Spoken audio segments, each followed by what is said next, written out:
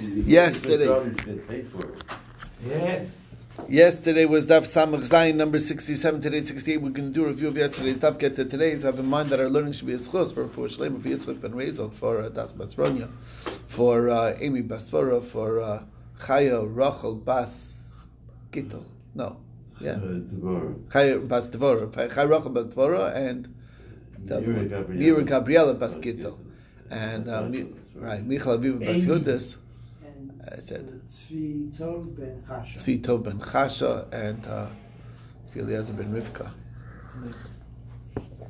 My mom is Baruch Hashem feeling better, so that's good. Okay, all right. So let's get right to the review of yesterday's Daf Samach Zayin. We're starting off at the few lines up. If you want to follow along, it's about 7 lines up in Daf Samach Vav on the base. So basically the question is, we're saying that even Rabbi Yossi, who has a problem of mili being mimser in the shliach, you can't give a shliach, you can give him a job to do, but you can't give him words to tell somebody else to do. You understand? That's not that's not called a job. But the question is, what if you tell him to tell? Is that qualify? Is that good or not?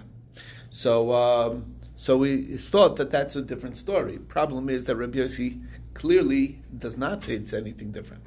Why? Because there's a Mishnah that says that Ksav Sofer Ve'ed, the Sofer wrote and witness and a witness signed, and Rabbi Yirmiyah explains that the Sofer who wrote it also signed, and Rav Sheshes says the Mishnah is going like Rabbi Yossi, who says that you can't give it over to somebody else to do, and therefore, when you tell two people to deliver a get, well, obviously one of them has to write it because they don't have an ability to tell anybody else to do it. If Rabbi Yossi agrees to Omer Amru, so then isn't that create a problem? Because he originally told two people, I want you to tell the sofer to write it, and tell two other people to sign it, and they can have the sofer, going to sign it, because the sofer is the sofer feels like chopped liver. What, I'm not good enough to sign it? You need to get two other people to sign it, and he'll be insulted. So to avoid the insult, you'll give him to sign as well, since we see that it's acceptable, and that's not what the husband allowed. The husband did not say that. He said get the other two people to be the witnesses to sign it. So, the Gemara says the reason why that's not a concern is because even so, it's kosher v'leitasake. It's kosher, but don't do it. We don't allow you to do it. Therefore, it's not common, and therefore the concern is not a real concern. So, the Gemara says, but what about this case? Maybe he told two people, tell the sofer to write, and you guys sign it. And out of embarrassment to the sofer, they'll let the sofer sign it. Now this, is that so bad or not? So this actually is machlokes. One opinion is kasher v'lo, but the other opinion is kasher v'tasaking. So what are you going to say then? So it must be that Rabbi Yossi obviously had problems with both. Even Amru is also not allowed. But Shmuel, when he paskins like Rabbi Yossi, he paskins only in one halacha like Rabbi Yossi, not in the other. Which brings us to Shmuel's halacha. Shmuel said in the name of Rebbe that the halacha is like Rabbi Yossi, that mili is lemimser in l'shliach. So they said, Reb Shimon ben Rebbe said in front of Rebbe, I don't understand. We saw in our Mishnah that Reb Meir and Chanina Yeshono argue on Rabbi Yossi, and they say they don't have to write. They can tell, as if they're a bezdin, they have an ability to appoint, to have it taken care of, and by others, and and why are you pasking like Rabbi Yossi over the majority, basically? So he said, Rebbe told his son, be quiet, my son, be quiet. You never met Rabbi Yossi. Had you met Rabbi Yossi, you know that nimuko imo, which means that Rabbi Yossi's opinion is, always has sound reason to it. And because of that, we generally paskin like Rabbi Yossi, even if he's against multiple people on the other side. And that took us to an interesting side, Brisa of Isi ben Yehuda, who listed the qualities of the various rabbis of the Tanoim. Described Rav Meir as being a chacham b'sofer, Rabbi Yehuda as a chacham l'chsheyirtze. Rashi explains why that's such a great thing. It almost sounds like an insult. He's smart when he wants to be. That's what my Rebbe always told me. He's smart when you want to be. Okay. I don't know. That's a backhanded compliment. Right, it's a backhanded compliment. But what the Rashi says, he clarifies it. He says when he wanted to be thought out, he was able to be, always be very accurate. Meaning he had an ability to calm himself down and come to a very proper conclusion. Okay. Rabbi Tarfon was like a pile of nuts, which is like which is interesting. You know people like that, but I'm saying it's like when you pull out one nut from a pile of nuts, all the nuts starts coming down on top of you. So that was when you would ask him a question, he would bring you proofs from everywhere. He had such a what? It was like throwing nuts at you, meaning there would be rayas from all different sources, in all at once. Rabbi Shmuel was like a well-stocked store. I don't know if you know these used to be these in Israel. They had these makolets, tiny little things, and you come in, and no matter what you wanted, there was we had one in Kew Gardens, Rosenblum's it was called. It was amazing how many products were in that tiny little store. No matter what you wanted, it was there, and he said, "Oh, it's in the top shelf, left corner," and he knew where to find it. Okay. Without a computer. Oh well, without a computer, right? He didn't know. The reason why people shopped there is because everybody paid on credit or whatever. Put on credit, he had this ledger, whatever. Anyway. Oh, I remember that. You remember those? Anyway, it was like an old school type of store. Rabbi Shmuel, that's Rabbi Shmuel. Rabbi Kiva was an Otzer Blum. Otzer Blum is a storehouse that was with categories, compartments. So when he studied, he got everything. He didn't go in any order, but afterwards he reviewed it and put everything in its place and had it all organized. Rabbi Yochanan Menuri was Kupas Harochlim. It's like a peddler, also a spice peddler, has everything misudar when he comes around. Rabbi Elazar Azari was a Kupa Psamim, not quite on the same level. And Rabbi Eliezer ben Yaakov was Kavenaki, his Mishnah, which means he didn't say much, but whatever he said was clean and correct. Okay? And Rabbi Yossi is Nemuka Imo, that's the one of Rabbi Yossi. Rabbi Shimon would grind a lot and produce a little. And he said he would find a little first. He was picky what he produced was he got rid of only the dross, meaning so whatever he chose, and that's what he told his own students. He says, whatever I teach is the trumos mitrumos of the midos of Rabbi Kiva. He was a student of Rabbi Kiva, and he was explaining that he should pay attention to what he said, because what he said was very the choicest stuff. Okay. Which took us back to our topic. Okay, that was just a side point. So we went back, we said, somebody told two people, I want you to tell the sofer to write, and tell so-and-so and so-and-so to sign it. So that's where, yeah. You mentioned that when Rav Yossi was posek, even though they have very good arguments from the other Rabbonim, the law follows him, right. But Rav Yossi never conceded. Never what? Conceded. He never recognized the other opinion. I'm saying his point is that no, we're talking about in cases where he argued. He didn't always argue. Then if he argued, he had a very sound reason. He was very nimukoimu, means that he provided very compelling logic to his position. It makes sense, whatever. That's what it means. Nimuko. He didn't just say something. He said things with very strong reasoning. So it's hard to argue. Hearing the other opinion. Yeah. Just whatever, yeah. Anyway, so Rav Huna said in the name of Rav that this case is kosher v'lo tasakim zos b'Yisrael. So what does that mean? If it's kosher, why not do it? What's the problem? So Ula told Rav Nachman. So that's what Rav Nachman. Either it was Ula or the other way around, or Rav Nachman told Ula or Ula told Rav Nachman. He says the reason why what it means is l'tasas of Yisrael is because there's a big problem. Because The fear is that maybe they'll be hired Eidim to make a false statement. Now, what's interesting is that why don't we worry about that? We generally don't worry that Eidim are false. We assume that if Eidim come and say they're doing the truth, they're telling the truth. Difference is that it's always worse when the Eidim. It's easy. It's so interesting. It's easy to lie, but it's much harder to do something.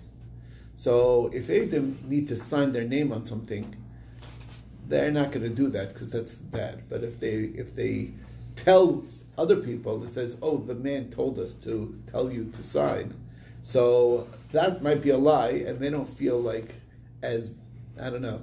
It's other people who did it. It's not me. You know what I'm saying? They're the ones who signed, and they're innocent because what do they know? The guy, two witnesses told them, so therefore they'll think that it's okay. So it opens up a greater possibility of a lie, and that's why it's not acceptable.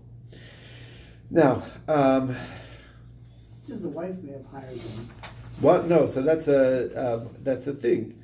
Right. Maybe the husband was not interested in. The husband didn't want to give her a get, so she could just hire two guys. And the husband said, "Tell you two guys say that the husband told you to tell these guys to sign." And she wanted to be divorced. She wanted the divorce. She's pushing for it. Right. Exactly. So that's the concern. It's easier for witnesses to do that. But what? So then we took us to the next case. What if the man did tell? He told two people, "I want you to tell the sofer to write it, and you guys sign it." So now they're going to be active participants in this. So it's less of a concern. Rav Sheshes says it's kosher, but still don't do it. Rabbi Bar Chana said that's fine actually. It's machlokas. Rav Nachman says it's kosher, don't do it. Rav Sheshes says it's kosher and do it. Rabbi says kosher and don't. Rav Yosef says kosher and do it. And others switch the names. But the bottom line is the reason why this is better is because over here they have to do something. So there's less of a concern of falsehood. Or we make a low plug, it doesn't matter. They don't make any distinction. That's the two sides on that. Okay, brings us to the next thing, which is I told 10 people to write the get. So how many of them have to be involved? So basically, one, if you just say to 10 people, write a get and give to my wife, so one will write on behalf of all of them, and that's fine. But if he says all of you write, so that means it has to be b'may midkulim. Everyone has to be there while one writes. It doesn't mean everyone's actually writing, but they all have to be involved, like there. If you say deliver the get to my wife, one will deliver, and they're all, and they'll, on behalf of all of them. But if he says all of you deliver, then one will be carrying it, but they're all with him, all accompanying him. You don't need a minion, right? No, this is just because he said it to 10 people. So the question the Gemara wanted to know, what if you're counting them? Does that count as saying all of you or not? So we said, Machlokas, Rav Huna says it's not the same as all of you. And Rav Yochanan said, name Rav Lazar, that it is like he counted all of you. And Rav Papa says they're not even arguing, they're talking about when you count all, or you only counted part. And some say that all is better than part. That definitely means all of you, not part. Part just means, and it could be any of you. Or some say the other way around. When you count part, then that means that you want those people actually to do it. Otherwise, and when you say count all of them, then it's like you didn't say all of them. Anyway, two sides. We don't know which way it is, but there isn't machloka, so we're just not sure. Yeah. By this, we are asking them, all the people who was present, to all of them deliver to be involved, right? But you have to say all. If you just say, you walk in and you ask them to write a get, then one of them will write it on behalf, meaning, and they just volunteer one of them to do it. That's all. So all of them are 18. They don't necessarily all need to be 18. Just two of them will sign it. That's all.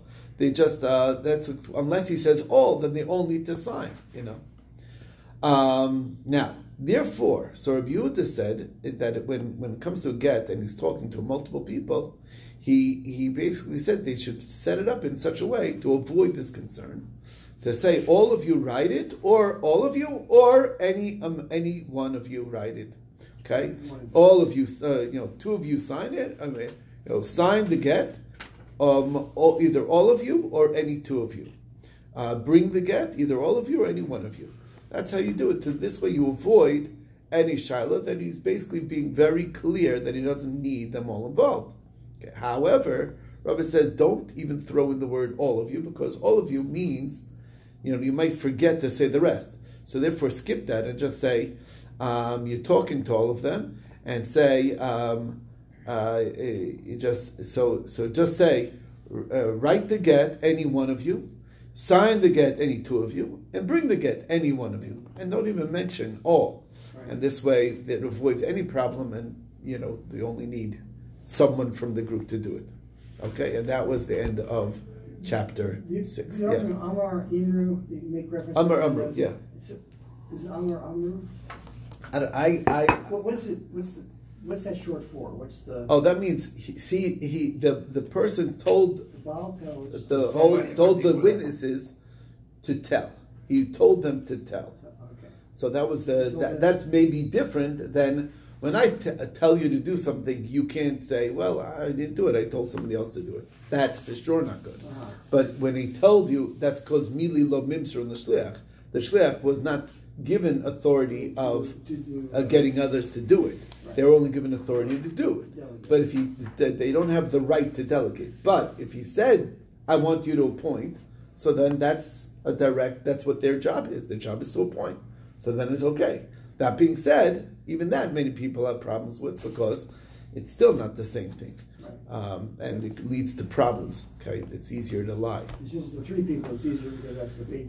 That's a bezdin. That's where the Mishnah said that three people is a different story. That's a bezdin, right? Gotcha. Okay, which took us to the new parak. New parak is talking about a person who is. It's called temporary insanity for various reasons. He is not of sound mind. So if in that state where he's delirious and he says, "I want you to write a get for my wife," we don't accept it. He's not of sound mind. If the other way around, he originally was of sound mind and said, "Write a get to my wife," and then he got this delirious state due to whatever illness that took hold of him. So, and he said, "Don't write the get for my wife." We ignore that statement because he's saying something not in a sound state. That's the idea. Who determines the Bedim? No, well, that's called. This was actually a known disease. It's called Cordycus. Is the name of a specific disease. I don't know what it would be called in English nowadays, but it's some type of delirium. It says here. It's a delirium or whatever. You guys, he drank a lot of like grape juice, whatever. So I don't know. It's like a sugar high, whatever. I don't know. Anyway, so the same thing applies without drugs. On drugs, maybe, right? A good example, right? He's not. Now, somebody who lost his ability to communicate, that happens, like whatever trauma, so they can't talk. So what do you do then? So they ask him, "Should we write a get to your wife?" And he nods his head. So you check 3 times. If for questions that the answer is no, he does the no sign, and for the yes, he says yes. So then you can, on that basis, it'd be considered that he gave direction to write the get. You understand? So we follow the first. We need to make sure that he is. That first, you test him. You have to test to see that his motions are with the sound mind. The way to test it is like you ask a question. It's like, is 2 + 2 4? And he says like this. Then you know that he's where and he gets it. But if you say is 2 + 2 5 and he still says yes, then he's just shaking his head. He's not really saying the right thing. You understand? That's the idea. Simple. Okay. Next. So what is Cordycus? So Shmuel says it's where the person was bit by drinking wine that is fresh off the press. Why not just say that? So the chiddush is that the spirit that it overtakes him is called Cordycus. And if you write a kameya, it would actually be effective to remove the spirit. That's how, in those days, they definitely understood that there's actually a name for these things that take over a person, and he loses his mind. It's sort of like being, possessed by something. And that the thing that's possessing them has a name. If you can talk to that provide the name, you'll get it to leave. That's the idea. Okay, what's the way to heal that? It's lean meat with watery wine. That's the way to remove it. So Abai says, my mom told me that if somebody got overheated just one day, not so bad, so then taking a measure of water, a nice drink of water, you're dehydrated, you're feeling faint, that'll cure it. Okay, if it's 2 days, so you need something more than that. So then the solution is the bloodletting. Okay, if it's 3 days, so then this is the lean meat with watery wine. If it's many days, so then you gotta, whatever they're suffering from, I don't know, whatever this is, sun overexposure. So there's a dark hen, cut it open crosswise, and shave the middle of his head, put it on the man's head, and until it starts smelling, and then put him in water until his neck, until basically he becomes faint, and then you lift him up, and he'll be that's swim around a little, swim and come up, swim a little, and then come back out of the water, and then he'll be fine. What happened? I didn't understand. It sounds like sun exposure. That's all it is. He got sick from sun exposure. So it depends how long. There's a difference between 1 day, 2 days, or many days, 3 days, whatever. And what about shaving It's just the procedure. That's the procedure. That's what you do. It's I don't know how this works, but that's what his mom said is the cure. Otherwise, you can take. Chicken soup comes from. That's the next thing. This is the leeks. You take leek, and then he should eat leeks and then go swimming in the water till his neck, and that'll he'll fall faint, and that'll also help him swim around, and then he comes back out. So we said for overheating or sun, then it's the lean meat with watery wine, but for cold, where the person has like the chills. So then you got to switch it around. It's the opposite. You take fatty meat on coals, like barbecued fatty meat, and strong, very, very strong wine. And that'll make you better warm up your system. Rav Amram Chasida used to have problems with Reish Galusa. As we'll soon see, there's numerous issues that the Reish Galusa had with some of the rabbis. So, basically, he was hiding in cold areas, and he got the chills. So the next day, they told him, "What would you like to get better?" So basically, that we could bring it for you. So he knew that whatever he tells them, they're going to do the exact opposite because they didn't like him.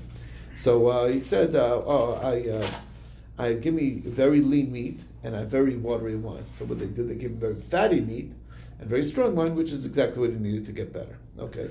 He was on to them, whatever. He didn't trust them. Anyway. Yeah, right. It's just how these rabbis were clever. Okay, anyway, so the wife of Rav Nachman was Yalta, and she actually took him to a bath to warm him up, and the water turned to like blood. I mean, it was really and his flesh. Whatever, I don't know exactly what happened. Round blotches. Blotches, it got blotchy. Rav Yosef would do when he has the chills. He worked in a mill, meaning exercise, heavy, strong exercise. And him and Rav Sheshes, he would do lift beams, whatever. He would go weightlifting. Point being is that it gets the heart pumping, and if you have the chills, it'll warm up your system. They said malacha is mechamemes, is by the heats up the body. That's something that you can at least understand. Okay. Anyway, so we have a story with the Reish Galusa and Rav Sheshes, and we got sort of like, we didn't finish the story. So the Reish Galusa told Rav Sheshes, "Why do you never eat by me?" And he says, "I don't trust your slaves. The kashrus for you guys is iffy, so I'm not comfortable." So things don't change. Right. So he says, "No, what are you talking about?" He said. He says that they might serve me Ever Menachai. So he says, "Who says?" So he says, "I'll show you. Okay, so sure enough, he told his helper, he says, go to the kitchen and grab a leg of the animal that they serve. And he did. He stole a leg.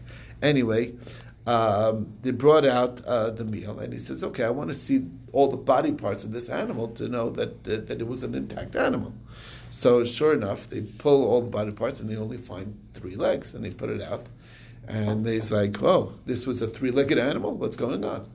So sure enough, they said, "Oh wait, oh we'll find it." And they go and they cut off a leg of a different animal and they attached it on. And then he brought out he told his helper, "Go get the other leg that you stole and put it there now, also next to it." So he says, "Oh, it's a 5-legged animal." Anyway, the point being is, this is really what it is. What's the, like he's tricking them, right? But the answer is that if there's something that they're embarrassed, they're willing to do Ever Min Achai to cover it, which is what he's proving. Like he says, it's only a 3-legged animal, and they cut off a leg of an animal to make it look like it's a 4-legged animal. You understand? So obviously they're out of fear. They're doing all kinds of nasty stuff. Okay, so that was his point. So anyway, these are not slaves; these are servants. Jewish. They're slaves. They're Aved Kananim, but whatever. The point being, yeah. Why would Reish Galusa hire Aved Kananim? Well, he's a Reish Galusa. You have a lot of servants. It's a very important position. No, but I'm saying you wouldn't hire from the Jewish community. They're slaves anyway. Listen, the Avadim Kananim are should be careful on halacha, but the bottom line is, if you got a big operation, it's very hard to maintain. Yeah, it's very hard. I'll tell you, my great grandparents, for one Pesach, they tried running a hotel in upstate New York, whatever. They did it one Pesach, and they quit after one Pesach. It must have been big. And they said it's very hard to maintain the kashrus of a big operation like that, and that's why they went to different. They tried it out. It's very hard if you really if you really care. It's very hard, you can't control all the different moving parts. It's a big deal. I don't think it's like necessarily a negative thing, but anyway. So the Reish Galusa says, okay, listen, Rav Sheshes, okay, you have a shamus who you trust. Let him be the mashgiach, and he'll watch everything, make sure everything's being done properly. So he says, fine, I'm okay with that. Anyway, of course, it wasn't so simple, because they put out food that had like a hidden bone. Could choke you and die. Okay, basically that's what they served to Rav Sheshes. Rav Sheshes was blind, of course. So Rav Sheshes, as a blind man, didn't just put any food into his mouth. He was pretty careful. And he found the bone, so he took it and wrapped it up. After he ate, so they saw that he had something. So they said, oh, there was a silver goblet that was stolen. And basically, because they wanted to see what it was. And then they saw that the food was there. It's like, look, we serve you food, you don't even eat it. You're just trying to, make us look bad, whatever. And he said, no, I found that this meat I tasted it, but it tasted like there's something wrong with the animal. And they're like, what are you talking about? And he said, well, there's check with the animal was, because if it's a white animal and it has one dark spot, or a dark animal has one white spot, that's a sign that there's something wrong with the animal. And sure enough, there was the case. And that was where we left off the story.